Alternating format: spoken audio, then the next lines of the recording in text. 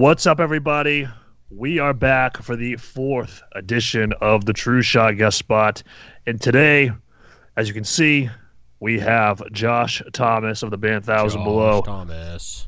Yeah, so Josh is the guitar player for the band, but also I've known Josh now for, I want to say almost 3 years now, and we kind of talk about that in the episode a little bit about how I got to know Josh and, and all that, and it's kind of an interesting story. It's pretty cool, but, you know, we went through a lot of different things. We talked about them changing their sound a little bit sonically from LP1 to LP2. We talked about them getting signed. We talked about the formation of the band, the name change of the band. Adam and him had a freaking 20-minute diatribe about, do you know how to plug in the X52 Signata Vasato into the Wong Bong Malongadong? You know, like I don't know what the freak they said. Hey, I just kind of good content for all you nerds out there, and you know, I just kind of hung back and I just let Adam at it. So yeah, so we are also doing a reaction video to them. We're going to be doing Lost Between, which will be coming out at the time you're listening to this. It depends on when you're listening to this. I won't even say that. But just on the day that we're releasing the episode, which is June 9th, 2020, we're going to be releasing a reaction to their song Lost Between featuring Marcus Bridge as well, which we're about to record. And yeah, guys, this was an awesome episode. It was nice to finally talk to Josh after knowing him for all these years. And yeah, so without further ado, here it goes. Here is Josh Thomas of Thousand Below.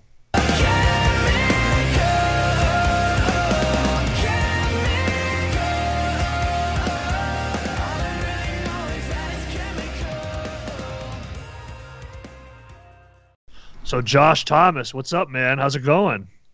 I'm doing pretty good, man. Having a good day. Excited to do this with you guys. Awesome. Yeah. So this is Adam here. I know that me and you know each other previously, but this is Adam, the guitar player for our band. How's it going, Adam? Good, you man? Doing well. So I wanted to start this off. So Josh and I go back a little ways. This is the first time we're actually talking in person, I guess you want to call it that.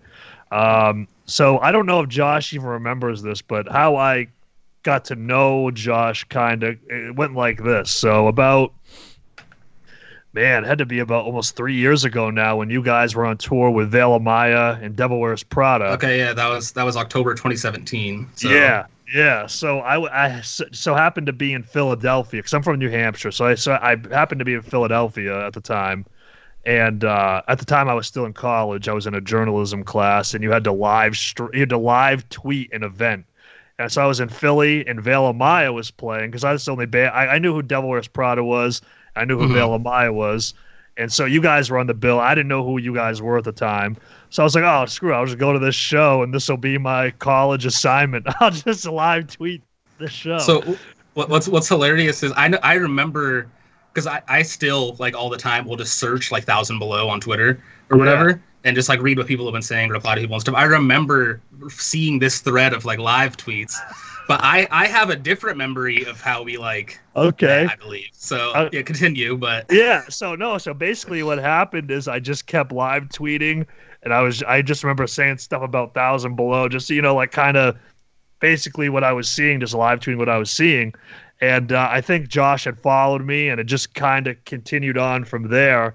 And I know that Josh is into football, fantasy football, so I know that he and I talked a little bit about that. I know that, you know, he follows a guy who I also follow in the fantasy football community, Justice Mosqueda. I love Justice. Yeah. So, so what's your rendition of events? Well, so... It's basically the same thing. I was really into, like, scouting football players at the time and, like, really into the NFL draft and things like that. So I remember I was just following a bunch of draft people. Saw, like, you, Justice, it's Four Verts now, but it was Sunday Fiasco at the time. Just a bunch of different people. Charles. And I remember Charles. I remember just interacting with you, talking about prospects a few times, and then we just kind of turned into music since then. But by the way, I've been waiting to bring this up. But by the way, Josh doesn't follow me on Twitter anymore. Just by the way, I just want to throw that out there. I feel like that there must have been a point where, because I do this a lot. I'll go through and, like, if I haven't interacted with someone in, like, the past 4 months, then I feel like an idiot now. Yeah, my bad. The only guy to ever live tweet 1,000 Below show and he unfollows me. You believe that? Unbelievable. Hey, dude, there might have been like one more. But yeah, no. So the other thing too that I wanted to bring up, and I remember I talked to Josh about this as well, and I have the screenshot here from our DMs. It was March of 2018. I told him that I was. No, dude, no. I told you I have the scandal. No, but so I was just DMing with him, and I was talking to him about, wanting to start a band and stuff like that. And there's a bunch of other just extremely cringe messages from my side about me. I was trying to buy a guitar, which I don't even know why. Hindsight, I don't know what the hell I was thinking trying to play guitar. But anyway, I was just telling him, I'm just like, you know what, man? Like, I've always wanted to form a band. And I was like, but when you guys start headlining shows, you better take us out. And he's like, well, when we do, you better have a band ready. So I have those messages. Just for some proof, just for when the time comes, because 1,000 Below's on the uppity up right now. So Josh is, in a way, responsible for True Shot starting. So there we go. Very nice.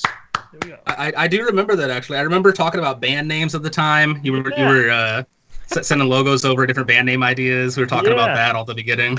Yeah, because I remember. Because to go into 1,000 Below's name. I remember you've said that you're not really a huge fan of the name. I don't know if that's still true or not, but I know that you guys changed your name. So are you still a fan? Are you a fan of 1,000 Below the name now, or what's? I'm a little more of a fan of it than I was before, but I'm still not the biggest fan. I'm not a big fan of people who mix it up so much with the number like 1000 rather, or like 8,000 Below. So I feel like it gets mixed up to like 1,000 Below or 1,000 Below with like the number there when people are writing it out, or thousands below. We get a bunch. But yeah, I don't mind it. I think the band and like the aesthetic and the image you put to it makes the name cool or not cool. So we could have the coolest, what I think is sounding name, but if our band wrote bad music and had bad imagery, then it would be pretty whack. Oh, that's a very like Bring Me the Horizons, like one of the worst band names that I could think of. It's just like a Pirates of the Caribbean quote, but like they make it sick. Yeah, well, yeah. So, because I know that I went back and I listened to. I know you guys recently did a Q&A on Rise's YouTube channel, so that was part of my pre-interview research, if you will. And that was so chaotic. I'm sorry you watched that. Well, some of them, I mean, I'll be honest, I fast forwarded a little bit, but because I'm trying to get to the meat of the details. I'm trying to, because I'm a journalism graduate. I'm trying to get the hard hitting. There was no details in there. It was us answering the weirdest questions and just like going on massive tangents. But so one thing I got out of it though is that, and I didn't know this, is that you guys used to be called Shade for a hot minute before you had to change band names, because of copyright reasons. Is that right? Yeah. So we were Shade when we first started out. We recorded 4 songs. We self-funded that on our own and did a music video on our own. They were Tradition, Sinking Me, The Love You Let Too Close, and Follow Me Home, I think, were those 4. So we had like an EPK with the band name Shade. We had a logo all done up. I made a website and we shopped that around. And then when we got signed, that was copywritten. So we had to like come up. Obviously, it's a one-word, very like vague thing. Yeah, but I've never heard of a band Shade prior to, right? I think there was some band like in the 80s or something that owned the copyright to it. But I think I saw in an interview James was talking about there was like a clothing company that may have possibly. Yeah, I think there was a bunch of things that were like around it that were like we probably could have gotten away with it, but just to save the hassle of not having to worry about it. And also, when we came up with a new name, a big thing for us was like SEO. If someone searches our band name, like if our band name was Shade and they just search Shade, it would be impossible to find. Right. Yeah. That's where like Instagram, Twitter, Google 1,000 Below. If you just search 1,000 Below, we're the first thing that pops up. Yeah. So were there some other names that you guys had in mind, or like how did that work out? Did you guys come up with a name? Did like your manager have any here's 5 names, pick one, or? It took a long time to figure out a name, actually. I remember there's a few band names that got used as parts of like lyrics in album 1. So I think like Into the Gray was a band name that we tried out for a minute. And like for every band name that we had thought of at the beginning, I would try to make like a album art type deal of like what the branding would kind of look like so we can kind of feel it out more. I think we had that. We had I think our other guitarist had Still Atlantic was a band name. I think Carry the Weight might have been a band name at the time. Oh wow. I remember I wanted to call us Movements, like as Movements came out. So I didn't know that they were a band, and I wanted to do that. That would have been bad if we picked that, and then they blew up, and we were stuck with the knockoff Movements name. Oh, man. We would send in names, and they'd be like, yeah, this has a copyright for this, or like, I don't know, we're not a big fan of this, like our manager and our label together. So eventually what we did was just created one big list of like band names, probably like 20 names long, maybe longer, and just sent them to our manager and our label, and we're like, hey, you guys pick whatever one you like best, and we will just go with that, because we were okay with any of the 20 band names on there. Yeah, well, I don't think Thousand Below is a bad name, and I like it. I like it.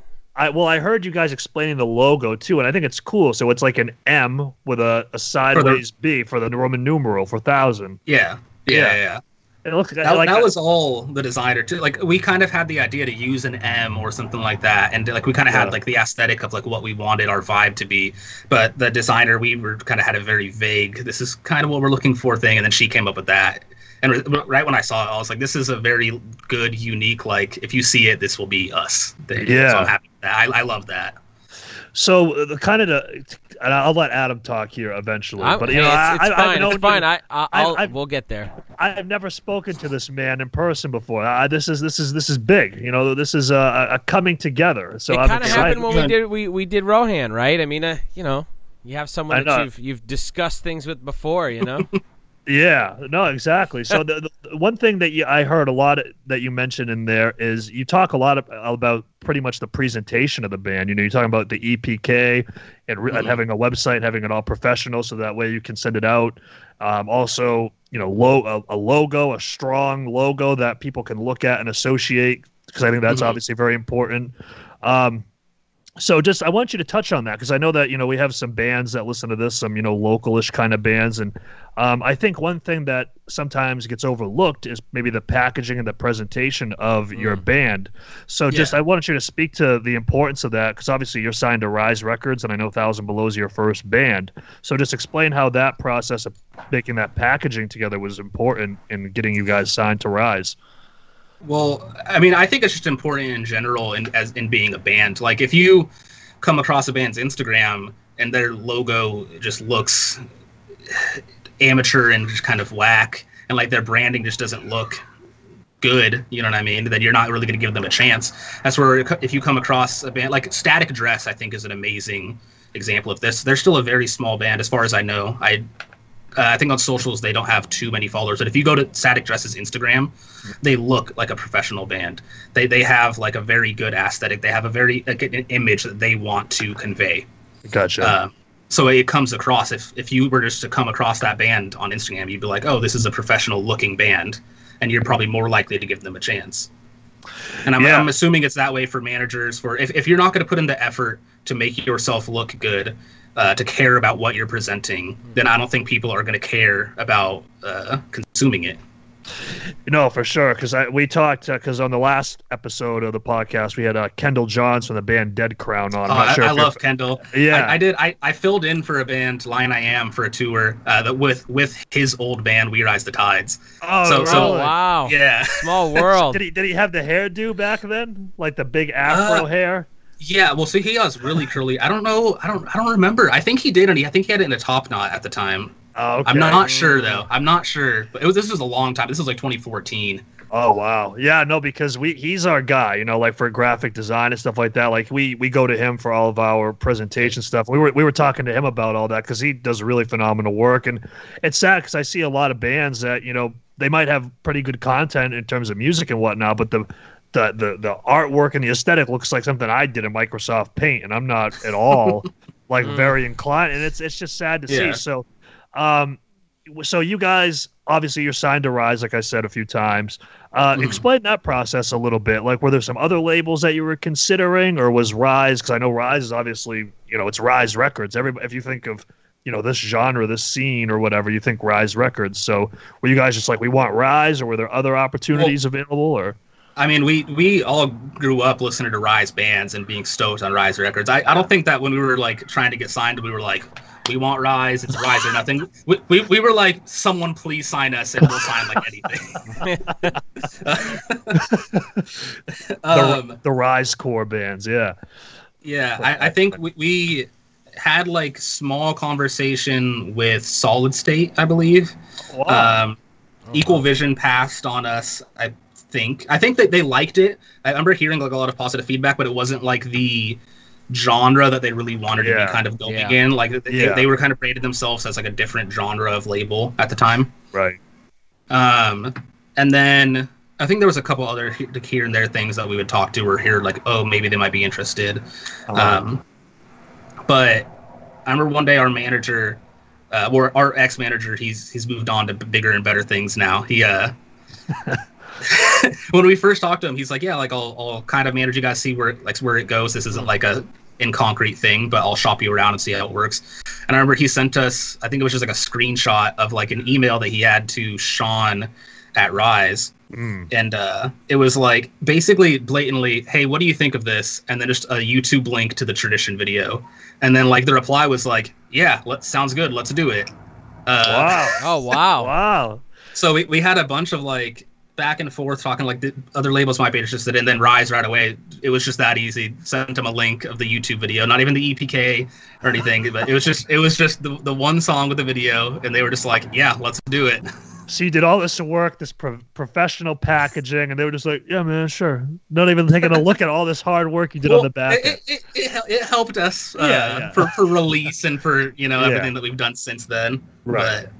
But yeah, so it's super sick.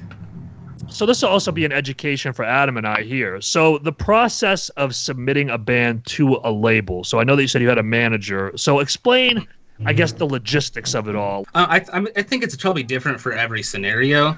Our vocalist and our old drummer used to be in this band called Outlands that was on Tragic Hero. And when you sign a contract, you have to have a lawyer, I believe, review the contract on both ends. That way, something can't happen and you could be like, oh, I didn't know what I was signing, because you legally have to have the lawyer overview the contract and like let you know what's going on, I believe. But so the lawyer that did that for them was this dude, Alex Ploegsma, who's our lawyer. Now, he's one of the most amazing people I've ever met in my entire life. He's like 6'5", male model, gorgeous, successful lawyer in New York, nicest person I've ever met. Whenever we go there, he always takes me to this bar and like won't let me buy a drink. And we always just have like the greatest time. But so he knew Jimmy and was like, yeah, like I'll shop this around to a couple of managers. And our old manager, Jason Majo, was one of his good friends that he was doing some business stuff with. And it was kind of our target manager. We would have loved to work with him because he managed a couple of our friends' bands. But so he sent it to Jason, and then Jason just called Jimmy and was like, hey, what are you guys like about? What do you want to do? And then they had like an hour-long conversation that just turned into like I'll manage you not in like concrete as your manager right now, but I'll shop you around and kind of see how it goes. And if things kind of work out, then like I would love to be your manager. But it was kind of just who we knew, and we got hooked up from Alex to Jason to Rise. Wow. So I'm sure not every band has that same. No, I mean that's definitely kind of an interesting trajectory. But so go ahead, what Adam. year? What year was that? That was 2016. That's what I was going to say, right before your full length. So did you have your first full length done before you signed, or? We had the 4 songs done, tracked and recorded already, and then we had 2 more songs that were like written, but they weren't like tracked and recorded or anything yet. So we went back into the studio and re-recorded. No, we didn't re-record the first 4 songs. We just recorded.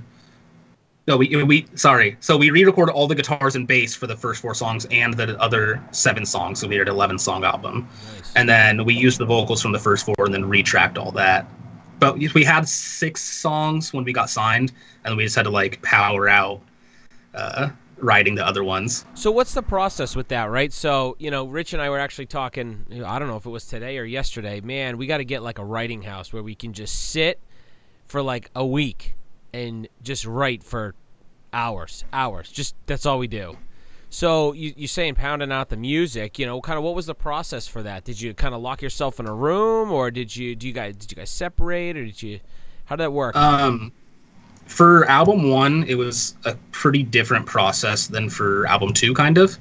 Album 1, I feel like we didn't really know what we were, like kind of what we were doing. So we were just writing music, and whatever sounded cool to us, we're like, yep, this is sick. We didn't really have any expectations to be like a successful band. We were just like, we're just going to write some songs, and we didn't know much about song structures or like certain layering. We were just writing music and putting guitar parts over guitar parts.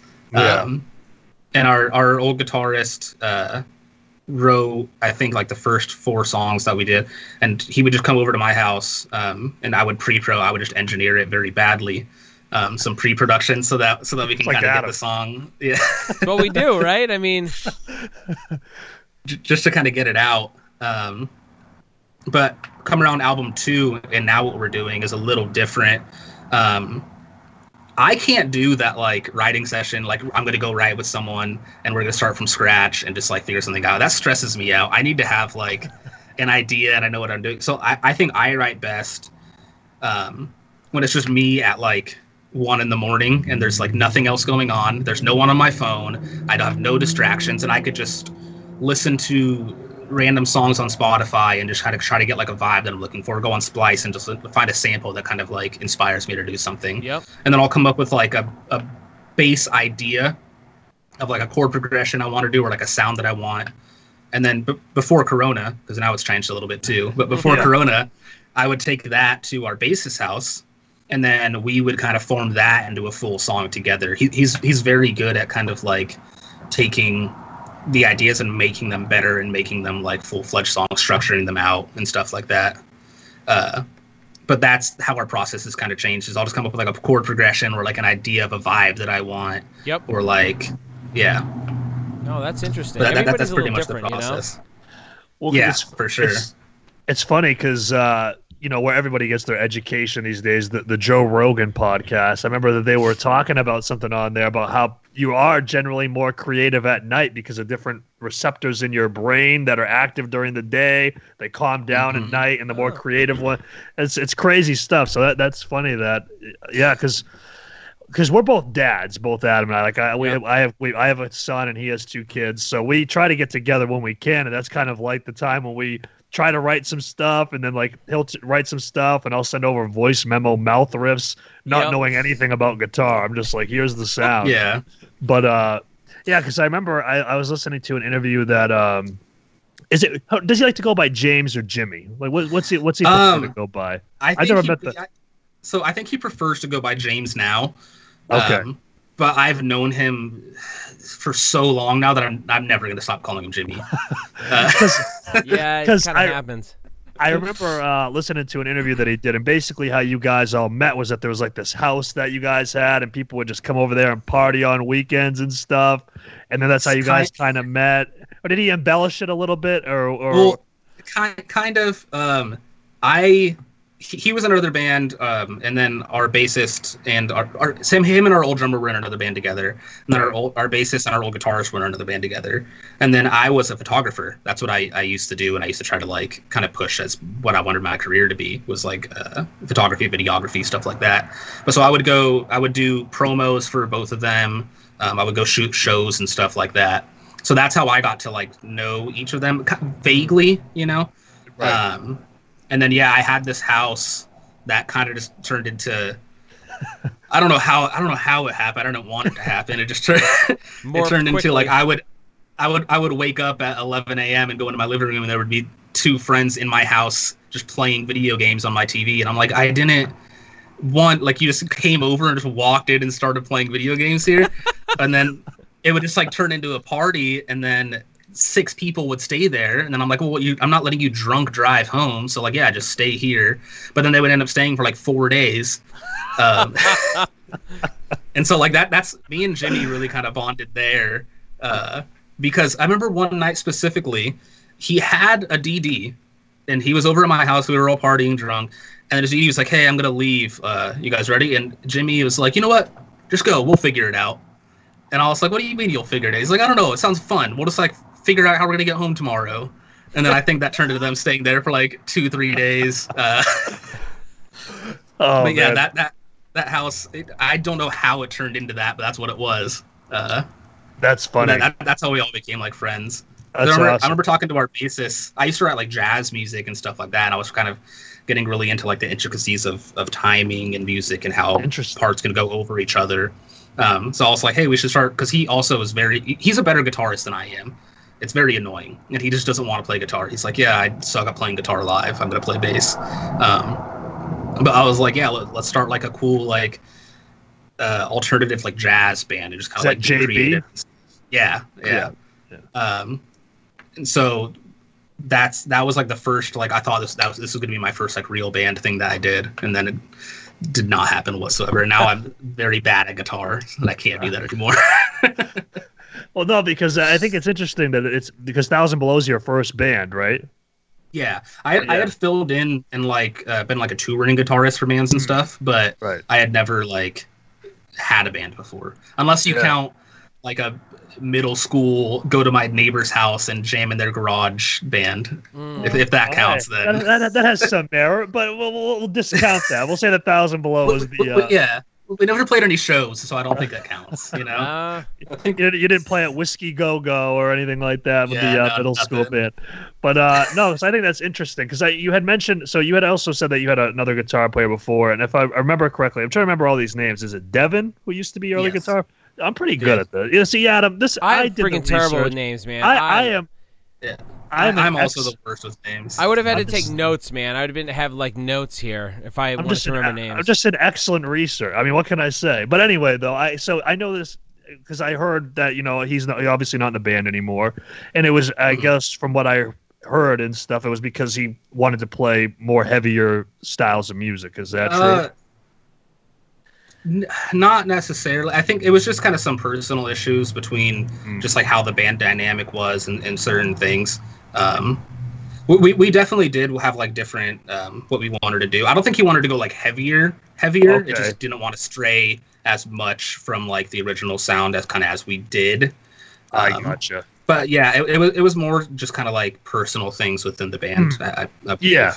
Okay, yeah, that's probably as much as I want to get into that part. No, that's all good. No, because I heard James. He was talking about it. And he had mentioned something about him, wanting to play, heavier, not necessarily heavier than what you guys were doing, but in that sphere. Yeah.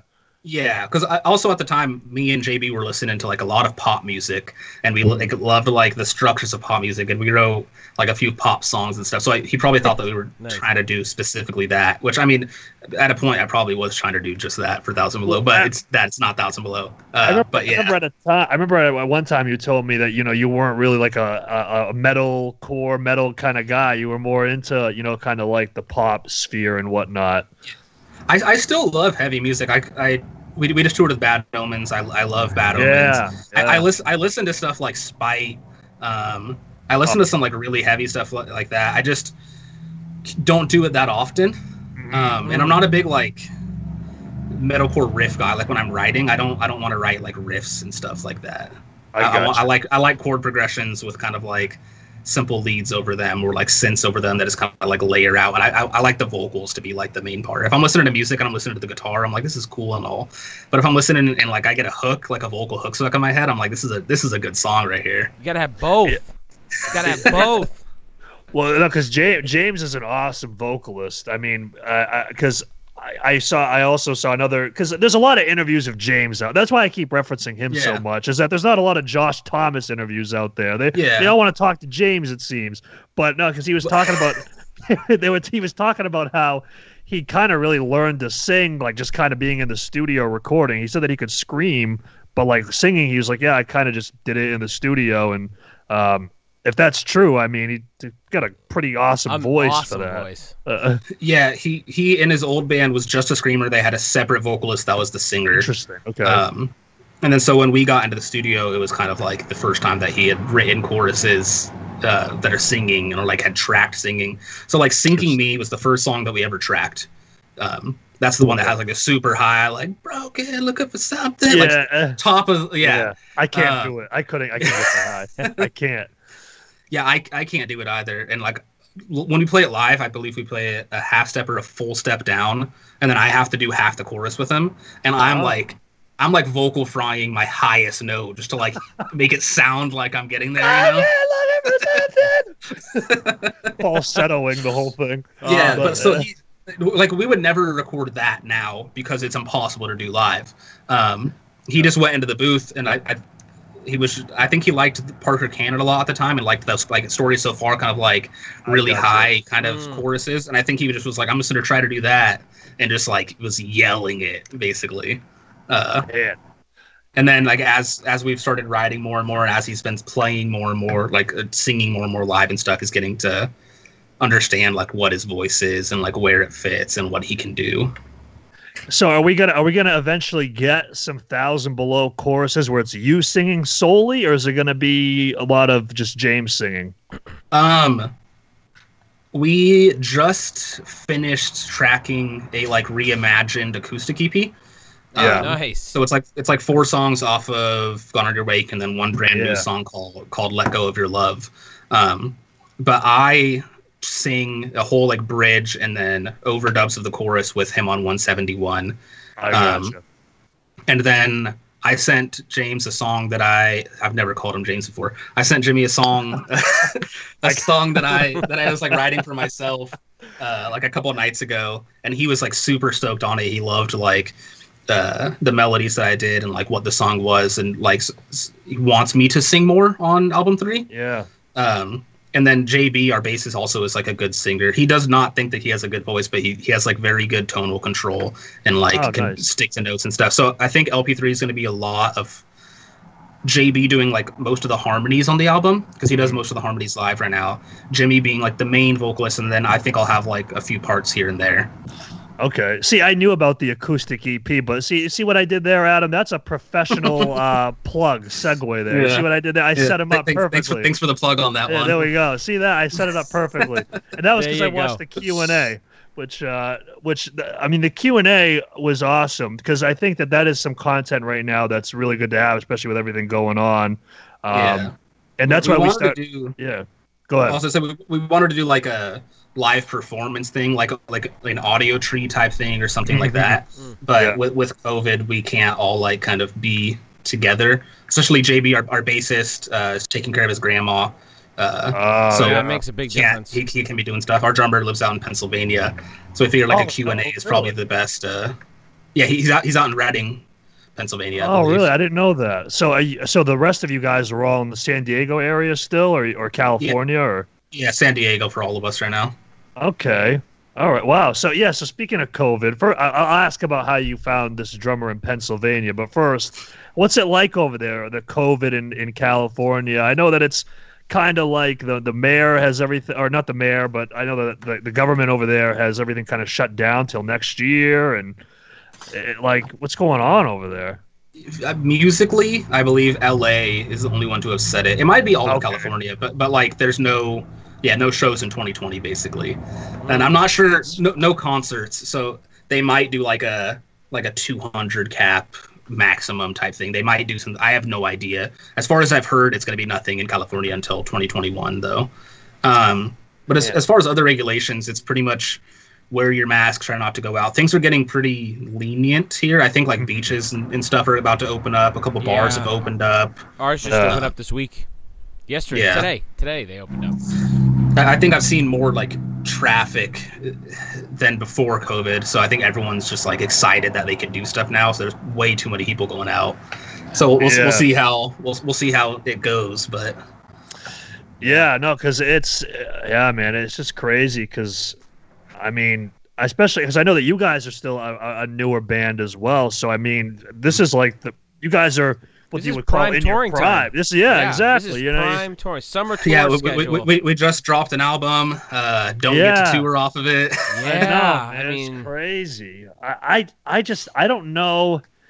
So, in your opinion, what do you think this is going to look like? I mean, like, what do you think that, because there's so many variables here, right? There's there's obviously capacity. Then with the capacity comes ticket prices and insurances and stuff. So like, what do you think? Like, how is this gonna? Are you gonna see a lot of bands doing like tours in the regions that they're from to make it easier expense wise on traveling? Or what do you think's gonna happen? I honestly have absolutely no idea what is going to happen. I'm kind of waiting for someone to tell me what's going to happen. If you asked me this question like 3 weeks ago, I think I would have a different answer, because then I would be like, oh, shows are going to be like a quarter the capacity probably, and you have to wear masks and stuff. But seeing how like lenient and open things like have gotten in the past 3 weeks, 2021 we might just fucking have regular shows again. Yeah, man, because I mean, you think of like, you know, so like the post-hardcore metalcore, you know, the basically the music that gets people moving around a little bit. It's going to be kind of tough. But the one thing that I think could be kind of interesting though is that if you guys are, you know, you're doing this acoustic stuff, maybe you could do some acoustic shows, or, you know, once things start to open up, because it's music where people aren't going to be bouncing into each other the whole time. So that I don't know if that's something that you guys have thought about. But that's interesting. I mean, any touring opportunity we could get at this point, you know, I would love to do it, even if it's 50 people a night. I mean, playing acoustic songs with 3 other bands, you know, that'd be sick. Just going out and playing music would be cool. Yeah. Well, what I'm looking forward to is us selling out shows with a capacity of 20 people, sold out. Yeah. We're sold out. 20 tickets sold. We've been talking about that. We need to do our first headliner like right after COVID like opens up. So that those caps are small. We sell out every day. Yeah, exactly. Can't say that you didn't, right? Yeah, selling out shows with 20 people. But so speaking of, because you guys obviously, like we said, you guys are a fairly newer band, but you guys have gotten a lot of traction. I mean, do you guys know how many Spotify monthly listeners you have right now? I believe we have 212,000 monthly listeners. Exactly. Yeah, see, this guy pays attention. I like that. You got to pay attention to your band, man. If you don't know your stats. Some people are like, hey, man, you know, I'm just here for the music. So I was just, you know, I didn't know. So, well, I'm here for the music, but I'm also here to pay some bills, dude. Yeah. Exactly. No, for sure. But so what would you say in the band's trajectory where you really notice, like, all right, we're starting to, because, you know, 212,000 monthly listeners is nothing to scoff at. I mean, that's a pretty good number. I still think we're a pretty small band. Like, we've gotten some cool tours. We have a lot of really cool fans and stuff, but I don't think that we're like I'm not making a living off of this whatsoever. Right. I've never came home from tour with more money than I left with. Right. And can we talk about that a little bit, because I think a lot of people look at bands. I mean, even if your side, I mean, 200,000, you know, monthly listeners is nothing to you know, snuff your nose at. And I think people don't realize that, you know, you got to do more than just listen to the music. You know what I mean? And that you know, musicians, it takes hours and days. I mean, there's a lot of time that goes into a 4-minute song, you know, and I just don't think people realize, you know, the amount of, you know, work it takes, and then the payoff is work and money. Yeah. You know, is very small.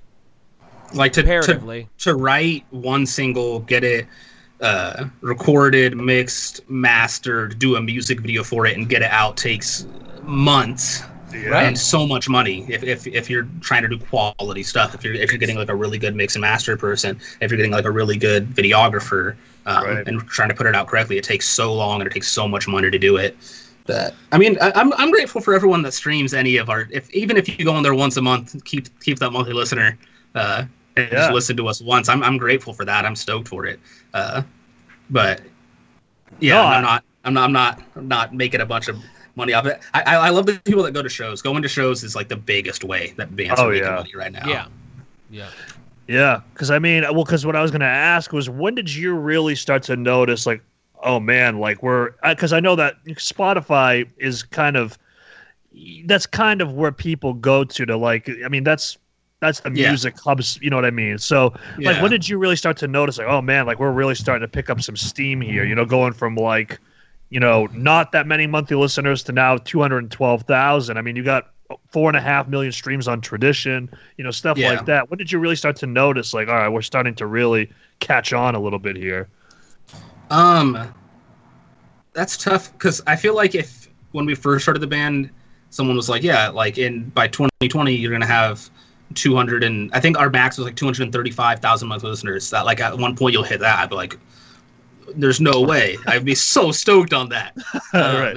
Because I remember hitting like 20,000. I was like, what the hell? So I think I've been stoked on like every number that we've hit because we luckily haven't like had the moment where like it crashes down. Right. We went from like 230 to 204, and I was like, we're gonna go under 200. This is the end of the band. People don't like us anymore. Man, people must hate us then, Adam. I know.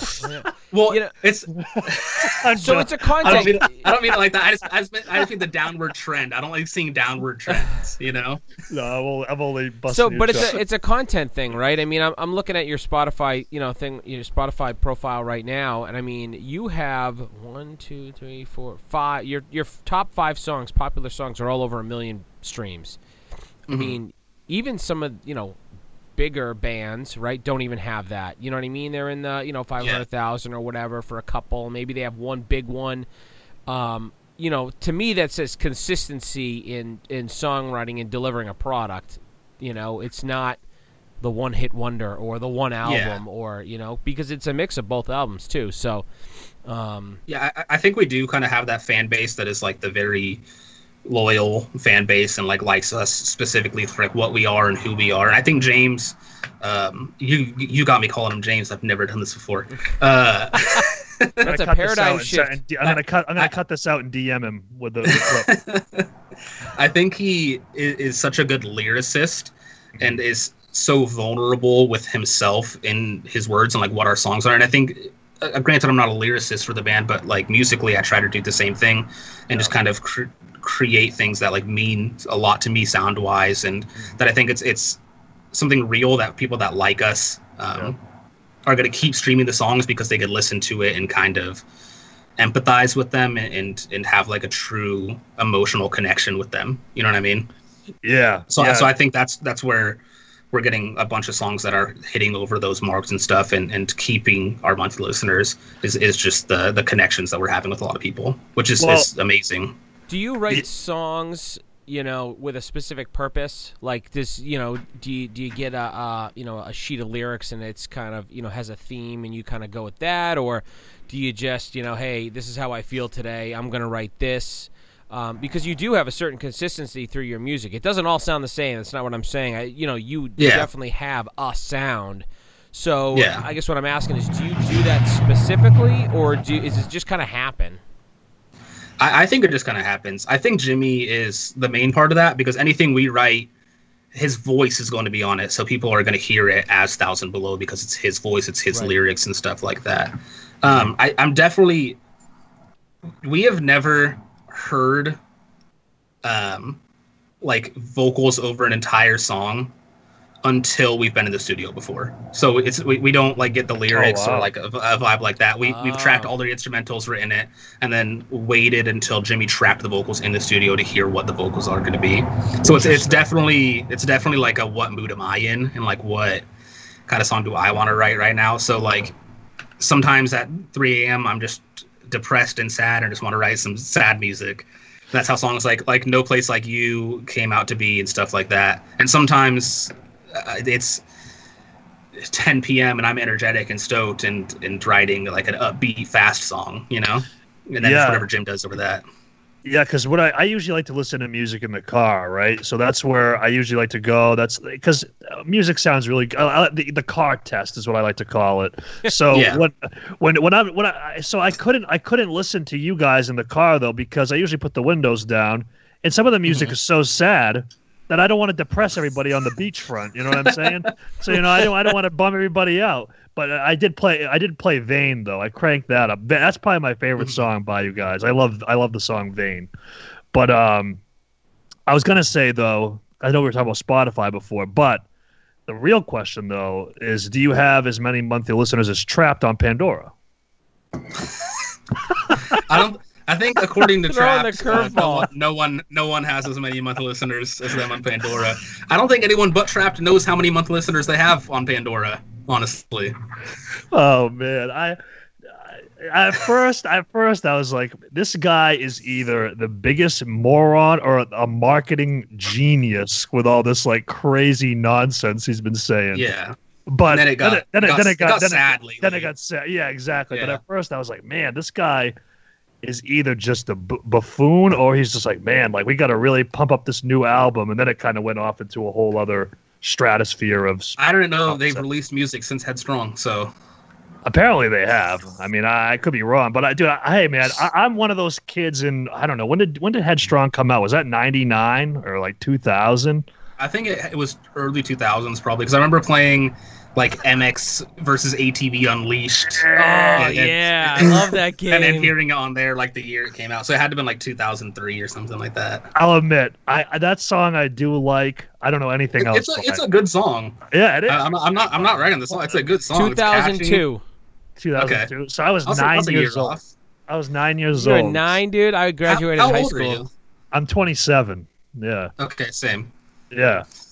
So, yeah, man. So speaking of people, so this is kind of going off. I didn't say, because I tried to tell you a little bit about what we're going to talk about, but a lot of this stuff has developed since then. All the stuff, like we got like the Ghost inside now, and like removing their bass player and stuff like that. I mean, man, it's just, and rightfully so, I think. It's the thing with that situation though is that this is a band that like got back from such a horrific accident, and then this stuff came out. So, I mean, what do you think of kind of like where we are in the world right now? I mean, what is your kind of thoughts in terms of all that? I'm definitely Team Black Lives Matter. I'm definitely pro-protest. I'm very Absolutely. happy and excited with what this generation is doing and how people are going about it. I think certain situations are a little iffy. I think there's a difference between people being young and immature and just stupid, not even kids. Sometimes people are just dumb and just like don't understand what's wrong, which sucks. But there's sometimes 25-year-olds, 30-year-olds that just like never really comprehended why things are wrong. So I'm pro anyone trying to learn, dude. If I don't care what your views used to be, if you're trying to make up for them and you're trying to actively do good and change and inform yourself, I'm very pro that. I agree. Yeah, no, I definitely agree. I just, man, it's just been like 2020, man, has just been a storm of just insanity for both. Obviously, the protesting, I totally agree with, man. Like, I think it's awesome. I think it's great. But it's just like you couple that with everything going on with COVID, and then it's like, I think it's just I think COVID is part of like the perfect storm for the protesting. You get all these people stuck in their houses, not being able to do stuff, not being able to work, unemployment's going up, people are getting angry at stuff. Then you have the George Floyd situation happen, which is nothing new. It's another one in a long line of unjust. So I think it was the perfect storm where people are angry and this is like the final straw and they're using their emotions and yeah, man. Going for it. My conspiracy is that this is all simulation set up by the aliens, right? And eventually they're going to come in and be like, all right, reset, back to the Stone Age, take 37. What do you think? Do you think that's a possibility? Are you Tom DeLonge? Because that's like a Tom DeLonge statement right there. I mean, yeah, he was right about the UFOs. So I mean, I don't know, man. I'm starting to think there has to be aliens given how vast the universe is. Oh yeah. Like if you really take into consideration how big Earth is and how life has happened here, there has to be aliens. Maybe they're not three-dimensional people. Maybe they're not carbon-based. But there has to be aliens and stuff like that. And I think it's a possibility that we could be a simulation. There's infinite realities as far as science will tell you. And granted, some infinities are bigger than other infinities. It's still infinity. You know what I mean? Yeah. There's still so many countless right now, things. just thinking about this shit. Man, I can't say this But, too like- loud. I think my girlfriend might be an alien. Just don't tell her I said that. She's in the other room right now. But My I don't toddler want her might to be. listen to me. It's pretty crazy. Yeah. Well, no, man. I don't know, man. I just. It's pretty open-minded of you to date an alien, if you really Yeah, think man, that, yeah. you know? Yeah, I'm all inclusive, you know. I mean, hey, you know what I'm saying? But no, man, no. I just wanted to just give you an opportunity to kind of speak on that because, like, it to me, it's almost like a man, like, you know, because obviously everybody was excited about the Ghost Inside coming back, and then it's like, oh Yeah. man, you know, like it's just a bummer. But anyway, we'll get off that. We'll go back to some more fun topics. All right, I wanted. let me change it here. Let me change Yeah, it here. all right, there you go. Very I good. got to ask gear. So I'm a gearhead, right? I say all right. gearhead, but I I'll be like back gear. in 25 minutes. So I I know you're endorsed by Schecter, right? So you play a Spitfire. I saw some pictures of you. Is that what you play all the time, or is that something?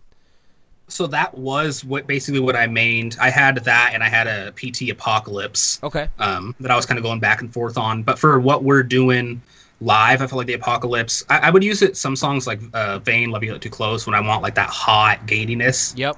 It was just a little too hot for songs kind of like No Place Like You and things like that. So I used the Spitfire because it has the mini humbuckers instead of the full-size humbuckers, so you Yep. get like a really nice like mid-gain on that. And then recently I actually switched to, I think it's right here, yeah, to the Nick Johnston HSS. Oh, nice. So it's like a Strat body, 25.5-inch scale length, I believe, but with the humbucker and the two singles. Yep. And like the humbucker is like just hot enough for what I want us to do and like for what I want our sound to be, but it still has like that really clean kind of stratty glassiness to it. Yeah. Yeah, so that's been like my workhorse guitar lately.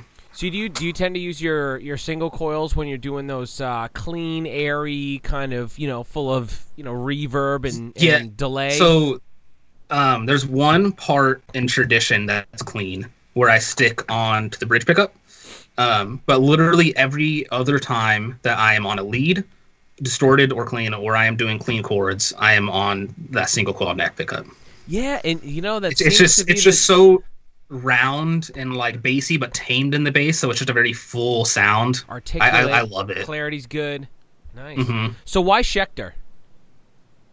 I've owned a couple. I had a C1 Hellraiser. I had, you know, they're good guitars. So I'm just curious as to why. Yeah, so Schecter was my second guitar that I ever bought, was a C1 Plus back when I was it was like the first guitar that I paid for myself. Nice. Back in like freshman year of high school or something like that. So I was always a big Schecter. That guitar sounded great. I used it for years. But our bassist is also endorsed by Schecter. Gotcha. So one day he went to go pick up a new bass, I believe. We went to pick up guitars to track LP2 with. That's what it was. We were 20 minutes from the factory, so we're like, hey, can we get like 2 loaner guitars to track this album with? Because JB is endorsed by them. So I went to go pick those up. And then I met his rep, Adam, which amazing dude. He was super nice to JB, was super nice to me. I'm not even on, or I wasn't even on Schecter at that point. And he was like, hey, do you want like a whole tour of the factory? And he like brought us through. He brought us through everything, showed me like where they make the pickups, where the custom shop stuff is, showed me like Prince guitars that they had made that he'd played on stage, Zakk Wylde stuff, custom stuff that they had done. And it was just like a super amazing dude. And then we used the guitars to track the album, and they felt great.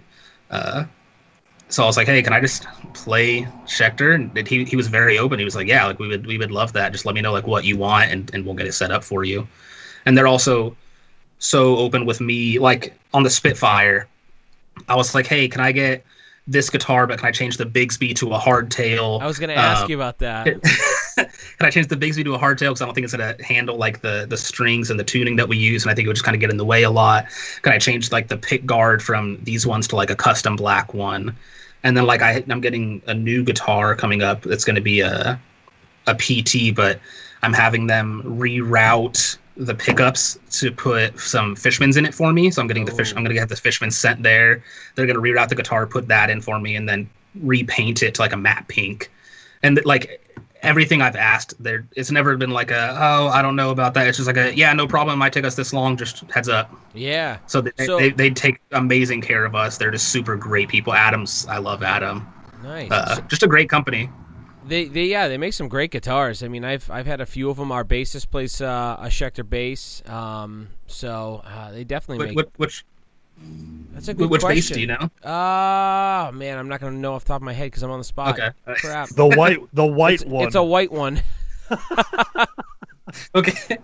I'm sure it sounds great. Yeah, it does actually. Yeah. It does. We were using like this old shitty Jay Tercer to record our first EP because that's all I had. And he hadn't played bass for 10 years or whatever, and he ended up picking this thing up, and we had to retracking them all with the Schecter because it sounded so freaking good. So you said you're getting Fishmans. You getting the Fluents or the Moderns? I think I was gonna go with the Moderns. Since COVID, we're kind of waiting to see when I can get all these things. But I was thinking the Moderns. Or possibly, I forget the name of the other one. I think it was. I'm gonna look it up real quick. They have a classic. I think yeah. I was gonna. I think it's the classics. Gotcha. I was thinking possibly one modern, one classic. But yeah, I was going for the Fishmans for sure. Nice. Our friends in Afterlife play Fishman, and they're phenomenal sounding. So yeah, that's what I used as well. What the heck is going on here? Uh-oh, he lost us. It's like. Well, you're there, but you're the super small on like the top right of my screen. And then I went back and it's like, oh, do you want to share your screen? And I do not want to share my screen. So okay, there we go. I'll make sure in the editing of this video that I blur out the other guitar brand in the background there. I don't want to impact your potential sponsorship. No, on Adam. On mine. Yeah. Don't say the word, Adam. Don't say the brand. Nope, don't say it. Schecter, man. I said Schecter. Do I have any Schechters on with me? There you go. Very, very. I don't. You knew he played Schecter, and you couldn't put Schecter stuff I don't have any, man. I sold all my stuff once I started buying the other ones. Can you believe that? Anyway, but I still have my Tom DeLonge. That was the first guitar I ever bought myself. $550. I wish I still had the guitar that I bought myself. I was an idiot and was like, oh, I'm going to change the pots and the pickups and do all these things and just like ruined it because I didn't know what I was doing. And yeah, luckily my dad played guitar, so he helped me do all that stuff. But he I think he chipped in $50, so I can't ever sell it now. Yeah. So yeah. But they're worth like $1,400 now. Just keep it longer. Yeah, I'm not getting rid of it anyway. So have you gone digital yet for your amps and your live rig yet, or are you still using live gear? So we're digital. I think you would love our live setup. So basically, our drummer sets up his drums on stage, and we just have one rack that's 3.5 feet tall that we just roll up there, pop it open. We have two Kempers, one for me, one for our bassist. Nice. And then we go into an X32 with a split. So we have like the Kempers go front of house direct out, and then we have the split go into our X32 for our in-ears. But we have everything MIDI laned for the Kemper, so I don't have to touch a pedal or do anything. We do the same thing. Yeah, if we're going to a clean part, it automatically just triggers whatever clean tone I want for that specific part of that song. Isn't it beautiful? And I don't have to worry about touching anything or doing anything. No tap dancing. The Kemper's like 8.5 pounds. Yeah, it's just one little rack that has everything. We don't use cabs. We just go DI to front of house. Yep. Yeah, we save space up very there. Similar thing. I know. I know it's killing him. Adam, if you want to take your webcam off and show him the rig, go ahead. I actually got it on. I know it's killing him. We do the same thing. So that's all we roll up with. We have like the same size size rack there. Like a 16U. So I got the Helix. Our bassist has a Helix on the floor, and we just route it all in to I just use a PreSonus 16 channel digital mixer. Yeah, that's it. We're using the X32 as our interface right now, which nice. we're looking to change and use an actual interface with the redundant like backup of our tracks. So in case anything happens, we have the redundancy, so the tracks keep going instead of everything going out. So that's the next thing that we're looking at doing. But yeah, we do that right now. I'm jealous. So since it's kind of similar, and I don't understand a freaking word you guys are saying, I feel like the biggest moron ever. But do you do the same thing that Adam does? So I'm going to, for the people not watching on video, this is what Adam does every time we do a live show. He has his pick in his mouth. He's on the laptop trying to set it all up. And then he goes like this, what the hell's going on? What's going on? Do you Hands do up that in the too, air. I'm Josh? like, what the fuck? Why isn't it working? It was working before we left. So Does that happen to you too, Josh? So I could like I understand how the things work and like what's what and like how we have everything routed. So You don't I am understand. not our gear guy. Our JB, our bassist, Okay. is like our he set everything up. He figured out like what to do to make everything work like as efficiently as possible.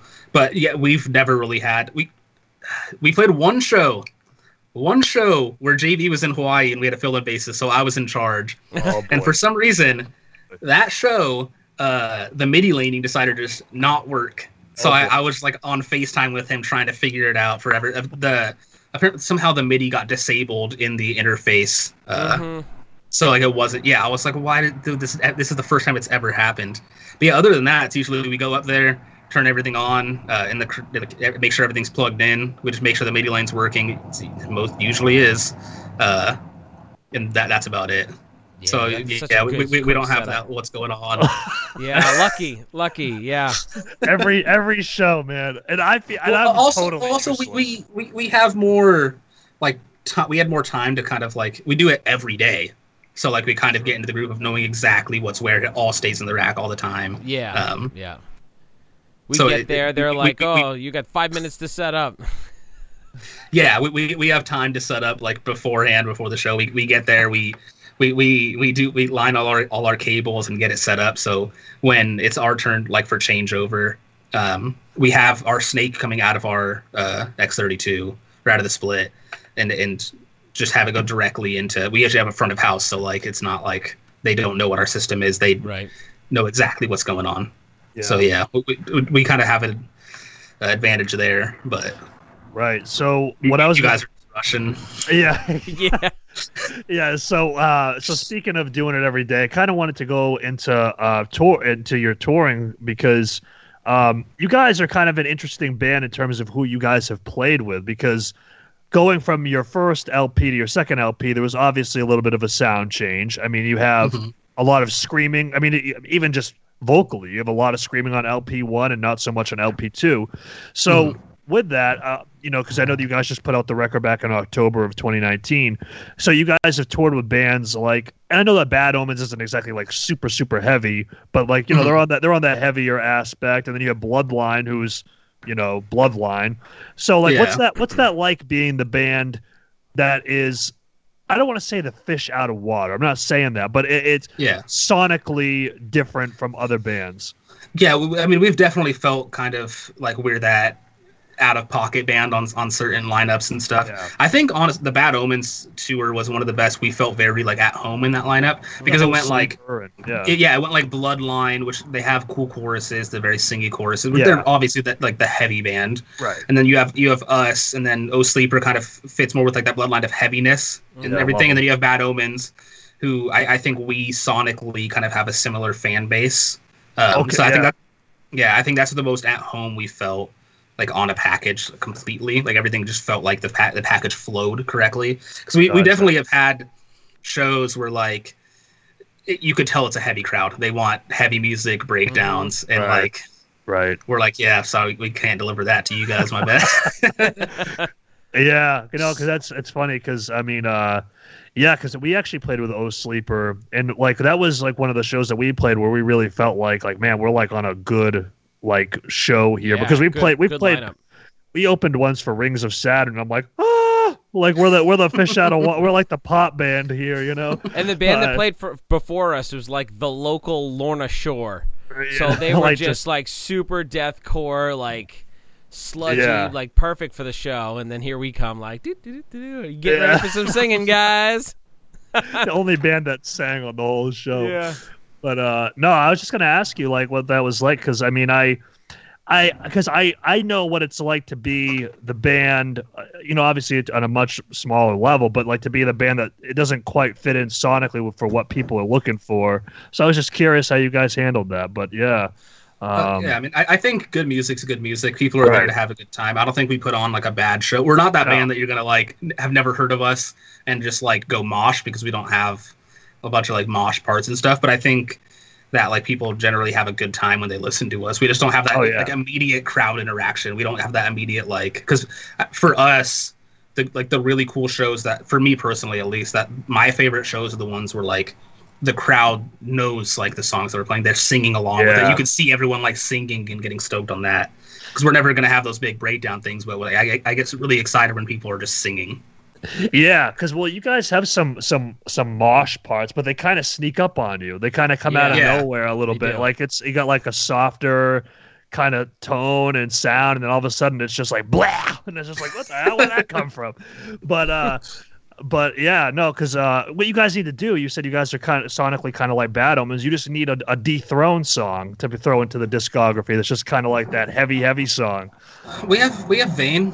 Yeah, no, I love Vain, dude. I love that song because I mean, because I gotta ask you a tip too, because I have a very hard time kind of getting out of the metal like genre. I just love this music, man. Like I know that there's a lot of musicians in this scene that, you know, they obviously listen to this stuff, but you know, they listen like you listen to a lot of other kind of music and stuff like that. And I try, man. I haven't. How do you get out of this this echo chamber of metalcore? How do you do it? You don't, if you like it and you enjoy listening to it all the time, then keep doing it. You don't need to listen to other stuff. If that's what makes you happy, just keep listening to metalcore. I feel like I'm like, man, like what's wrong with me? Everybody else like likes other stuff, but I just can't get out of my own way. You're your own person. You're allowed to like what you like, dude. Don't feel bad because you don't like Justin Bieber or something. Yeah, no, because I mean, even so, Adam, he likes some stuff kind of outside of it, and I'm just like, man, like I just try, but I don't know, I've never been able to gravitate towards it. So I commend you for having all the different influences. Yeah, I've always kind of liked, like when I was in middle school, my best friend Steven Muwater and I like learned guitar together, kind of, and like got better at guitar together.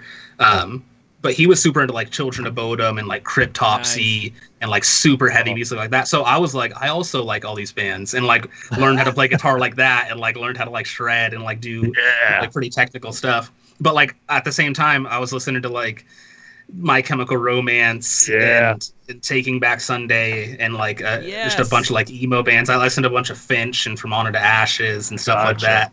And I was like, I don't want to tell my friends that I like all this scene music. So like I've always liked kind of like that more like singing catchy stuff and just kind of delved into the pop realm from there slowly as I got older. But I wasn't always just like, yes, I love heavy music and that's it. I was like secretly like, I like this light music and I don't want to tell my friends that. So I think it's interesting for people, you know, for guys our age, especially because when we grew up, it was kind of like this weird, like not weird, but like you had new metal and then it kind of broke off until like the metalcore was emerging and then the scene stuff. So it almost seemed like there was like these two paths to go down in a sense. Cause like you either like, cause I know for me, obviously, like I first heard Slipknot, you know, their first album from '99, and I really liked that when I was really little.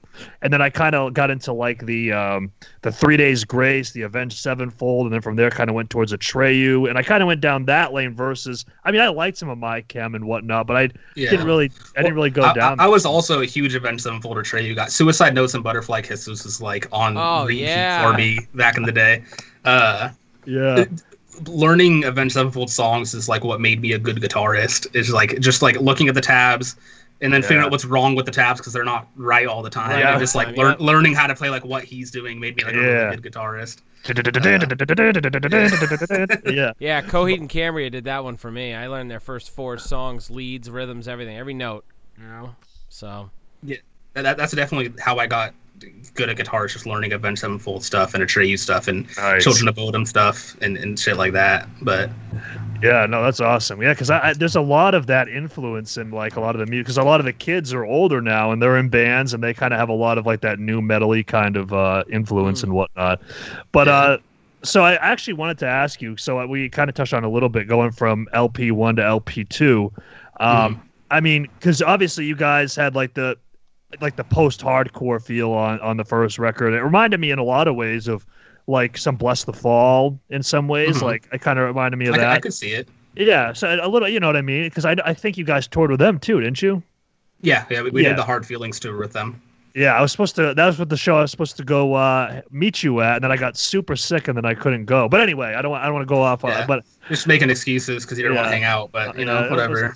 Yeah, I got scared. I'm like, oh, this band guy. I'm so nervous. He's so handsome. I'm so scared. But no, I was really afraid of James. He's a very handsome man. But he's a good looking dude. He's a good looking guy. I mean, the whole 1,000 Below crew is a handsome group of gentlemen. But so, and then you go from LP1 to LP2, and I don't mean this like, I'm not saying you copied them. I'm not saying that. But you listen to Chemical, and that's like Bring Me the Horizon. Like, I mean, I hear that, and I'm like, this sounds like a Bring Me the Horizon kind of song. Chemical, like even like the guitar, like it reminds me of some like Ammo stuff or whatever. But so I kind of like, was that like a conscious decision to kind of go down like that kind of sonic route, or? So the big decision that we made going into like the whole writing process for LP2 was that we didn't want to do like 2 leads over every guitar part again, because we wanted it was like a lot of like, you had like your chords that you did, and then you'd have an octave part, and then you'd have a lead over it, and then you'd have like a tremolo that was in the background of that. So it was just like stacked guitars. Which would get kind of in the way of the vocals sometimes, or make it hard to write vocals over parts. So what we wanted to do was just write like the progressions and hit like the feel of what we want, and then let the vocals really shine and like take like the front stage of it. So our whole process was, don't overdo it instrumentally. Leave it very open, and the song might sound very empty to you when you're writing it and stuff, but like we just have to think there's gonna be vocals over this. There's gonna be vocals over this part. The vocals could change over this part to make it feel like it's a different part, even though we're doing the same thing. And then after the vocals are there, we could add production and like kind of fill in what's missing. Mm-hmm. I feel like it's easier to go back after the vocals are done and fill in the part with like, we could use a lead here, or we could kind of use like a kind of synth melody here once it's already in place, and we're just kind of filling in the gaps rather than making it super busy and the vocalist is like, I don't know what to do. Yeah, no, because so is that kind of a sound that people could expect from the band? Kind of like, obviously, I'm not saying like you guys are like, we're in this box, we're gonna stay in this lane. I mean, are we gonna expect like a kind of a mixture, kind of going down that same trajectory? You're just going to come out with a deathcore album next. What's going on? So, yeah, we definitely don't want to do the same thing that we did on LP2 for LP3. We want to kind of explore musically, like whatever we're doing, or whatever we're feeling at the time. So, like, we have a few songs written, like nothing set in stone for like what is going to be on the album. We have a few songs written that we like. I have a song that's very Paris sounding. I have a song that's kind of like in like that Boston Manor realm. We have songs that are like LP1 where we have octaves over chords with like a lead over top of that, and then like a synth tremolo behind that. So we're just kind of exploring just what sounds cool to us at the moment that we write it, basically. Just don't use that dreaded word of you're maturing, because every time we hear that, we know what that means. It means it's getting softer. Whenever you hear maturing. Yeah, I don't know how soft we're gonna get. It depends. No, man, no. Soft's not bad. No. I'm just giving him a hard time. But I was gonna say, I know we're definitely gonna have another bleh on the album. Yeah, I think we're just gonna like keep tradition of just one bleh per album, obligatory one per. Yeah. So there'll be at least be one song heavy enough for a bleh. Very nice. Something to look forward to. Yeah. But because I mean, I definitely don't mind the softer stuff, but like I said, man, some of that stuff is just so freaking gut wrenching. Like the song, I think it's the Love You Let Too Close. No Place Like You. No Place Like You. Those are both very sad songs. Yeah, when I hear No Place Like You, I'm like, man, I gotta go like visit somebody's gravesite or something, man. Like I don't know what to do. Right? Question I've been asking, a lot of our guests is, from a success standpoint, as a musician, what makes you feel good at the end of the day? Is it the number of streams? Is it the reaction from the internet? Is it just kind of self-motivation? What kind of makes you get up in the morning and want to be a musician? I like writing music. I like when I'm proud enough of something that like I'll just listen to it on my own. But I think what makes me the happiest as far as this whole thing is when we play a show and there's just people excited to be there to see us and singing the words to our songs. Because I remember going to shows all the time and being like super stoked to go see a band and like know every word to it. So being kind of like on the other end of it sometimes is where you see people that are just super excited to hear the music and see like a live show. That's probably what makes me most stoked. Or like just interactions on Twitter. I love talking to people on Twitter and Instagram and stuff. There's this girl who did an acoustic cover of every single song on Gone Your Wake in a Twitter thread. Oh, wow. It's on YouTube as well. But it's just, that makes me happy that someone cares enough about the songs and the band that she would go out of her way to write 11 different acoustic covers of songs that we have done. That's Yeah. crazy. Yeah, that's dedication. And like some right of there. them like better than her Chemical cover. The first time we listened to it, I remember it was in the van in Florida right after a show. We listened to it all together. And we were like, this is stupid. This is like way better than what we would have done for like a Chemical acoustic cover. And like, That's funny. Because like the other thing that I like to ask, some of the people that we've had on here, the other three, because you're the fourth. So I say that like I've talked to 150 people before you, but no. So the other thing that I like to ask is just some general advice, because I think that Adam and I, because I'm always trying to learn more stuff as I go through this band thing and whatnot. So like, what would be some advice you give for bands in terms of, I guess we'll run the gamut here. Like I guess the whole getting signed thing, or just some general advice for being in a band that is successful to the point where it you kind of get out of the basement and you're kind of a little bit more out there than that. I mean, I'm still learning as we're going and stuff, so I don't know if I have like the best advice. We're not like a huge band or anything yet. For me, the things that I kind of try to care about, is one, caring about the product and not just putting stuff out to put stuff out, putting stuff out that you think is good, and really caring about like what image you're trying to put out there, what aesthetic, what type of vibe and like emotion you're trying to portray and things. And I feel like that's just universal for any business, because at the end of the day, a band is in a sense a business. You're trying to promote something. You're trying to not sell yourself, but like what you have a product. The music is the product. You are the product. Right. So just giving a fuck, dude. Care.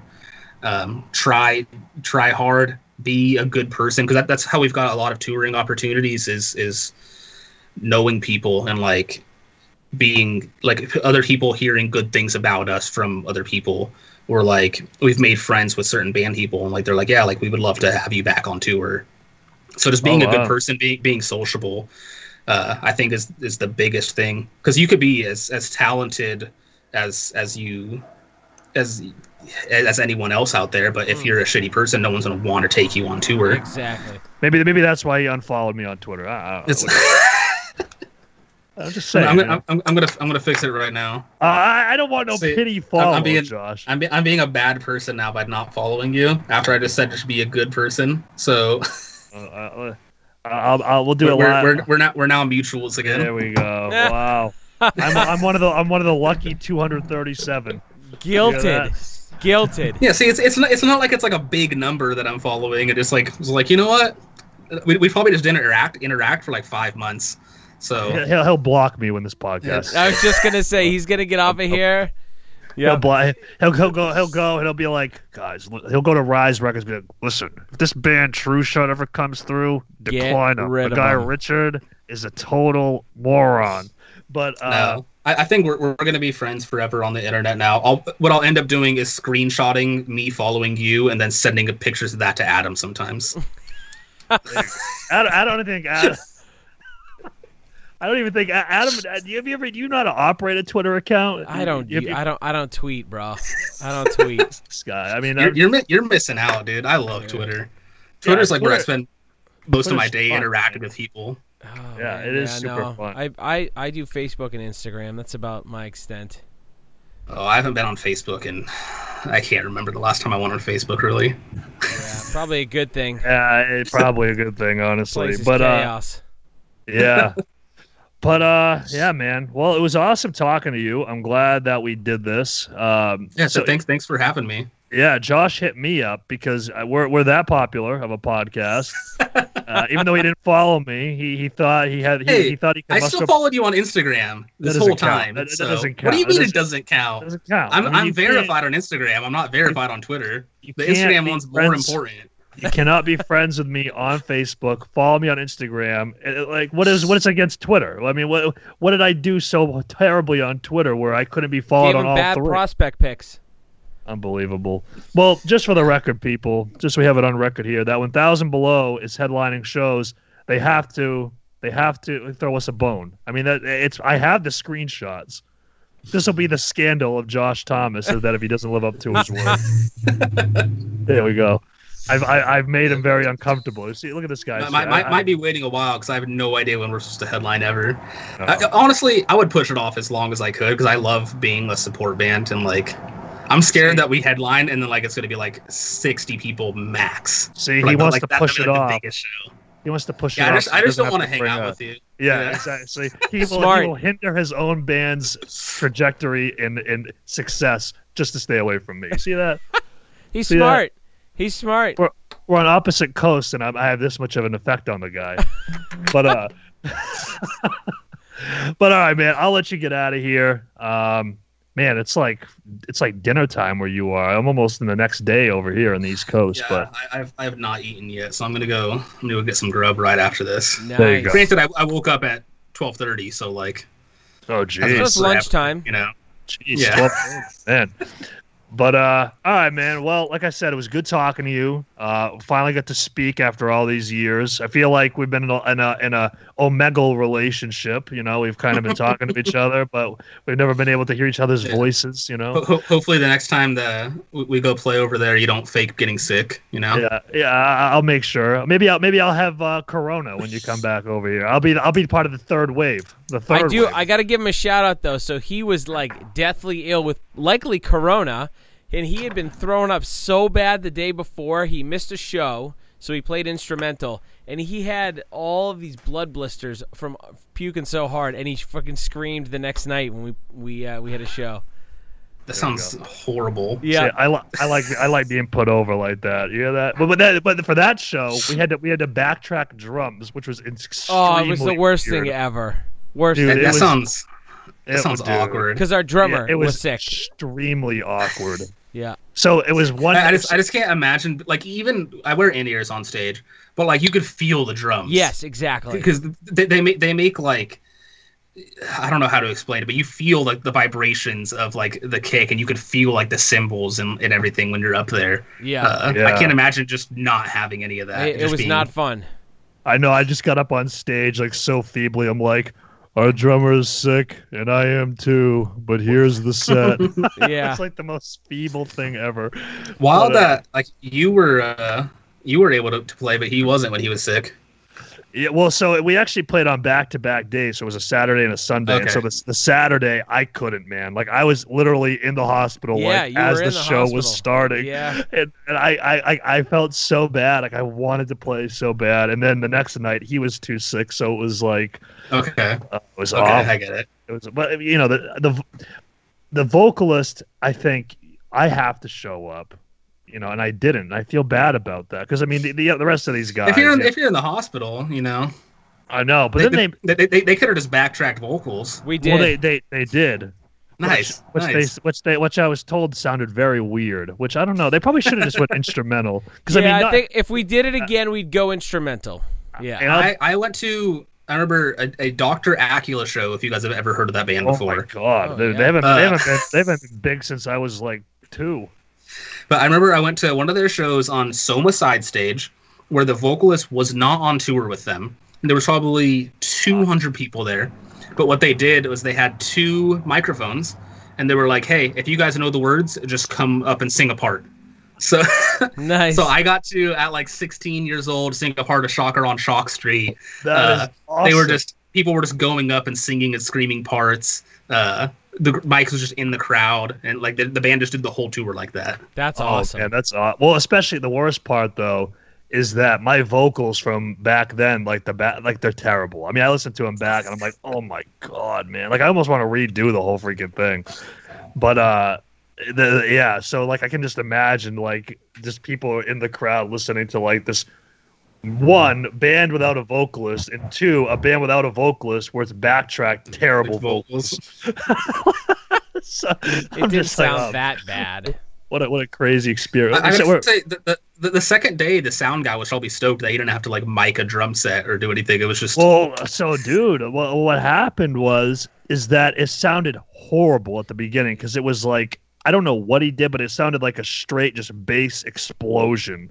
Because like I don't know what Adam you know how to explain it much better than I do. The guy didn't know. Like I gave him separate feeds for everything, so all he had to do, like the drums were already pre-mixed. All he had to do was just level everything, the backing tracks. Oh, so did for the drums? Did you give him like one stereo file for the drums, or did you give him like kick, snare? No, toms, I gave him a stereo okay. file for the drum, and I gave him his own line for it, so it was like it was coming through. One line, so he could mix each individual part, and I said, hey, can you throw a fat channel on the drum channel just to thicken it up a bit? And he goes, what's a fat channel?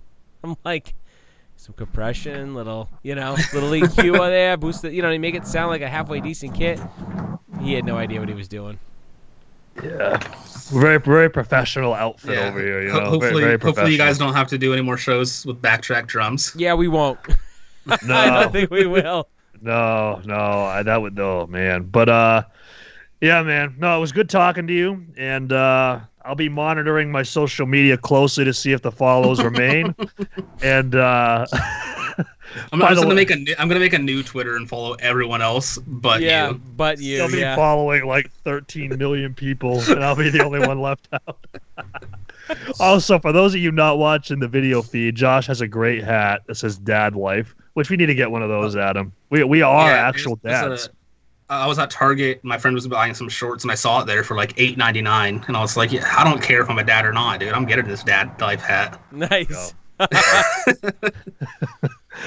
all right, man, it was good talking to you, like I said, for the 15th time. And yeah, man, I hope that some shows here happen pretty soon. You guys make your way out here, and we can finally consummate the relationship. Which I don't know if consummate will be the right word. I wouldn't have said that, but that's okay. Well, I mean, hey, hey, whatever. Moving on. But, I'm a pretty open guy, Yeah, exactly. I just have to okay it with my girlfriend in the other room. It should be all right with her though. But anyway, yeah, man, it was good talking to you. And be safe. And what's up? Go ahead. I was gonna say, hopefully, you guys last for like 100 episodes, and I could be back on. Yeah, we'll do like the Joe Rogan, where like you come back like 5 years from now, like. Yeah. We'll see. We'll catch it, But yeah, man. So I'll let you go ahead and plug away. I'm sure a lot of people watching this are obviously familiar with Thousand Below because they're not just watching it for us. We're a couple of knuckleheads. But I don't know. You guys get some views on YouTube. We got some following. Yeah, a little bit. The reactions have helped that out. But yeah, man. Go ahead. Plug away. Where can people find you? Band, all that. Twitter, Instagram, Facebook. It's just search Thousand Below. We're be the first thing. I'm hoping. If we're not, that sucks for us. I'll confirm that while you talk. We interact the most on Twitter. So if you want to talk to us, hit any of us on our individuals or the band account. We reply to almost everything. We have a new EP coming out sometime. I don't know. It's tracked. It's mixed. We're trying to figure a release plan out for it. So watch out for that. Go listen to Lost Between on Spotify because it's the best song we've ever written and it doesn't have enough plays. And then go check out the True Shot reaction to Lost Between by Thousand Below that they haven't done yet, but I'm plugging it now, so they have to. Oh, so that's what I was gonna say, dude. Because what we do is that we do a reaction that's associated with the band. So I was gonna ask you, did you have one in mind that you wanted us to do? And so we'll do. So what was that called? Would you say? Between. You said Vain. Okay, Vain. I wrote that down. And so Lost Between or what? What was the other one? Or Alone. Those are my two favorite songs off of LP2. Now, are you going to get the first cry out of me on the reaction channel? I would definitely go Lost Between then. Okay, all right. It's the more emotional of the two. Oh, It's my favorite. We when we recorded that song, we would go on YouTube and look up the Transformers movies fight scenes in slow motion, and then play Lost Between as like the soundtrack for it. And That's awesome. Nice. Nice. And it just fits so perfectly. So if you wanna try that out as well, give it a go. Cool. Just makes it feel all nice. Nice. So we'll have this up this Tuesday. So that'll be on what is this Tuesday? The 9th. And we'll have that and the reaction both up on the 9th. And yeah, man, you were our longest podcast to date. You should feel very honored. Thank you. We had some good talks. You know, Yeah. You tried saying bye like 30 minutes ago, and we've just kept going. Yeah, that's how it goes. That's okay. Man. That's authentic conversation right there. That's what it's about.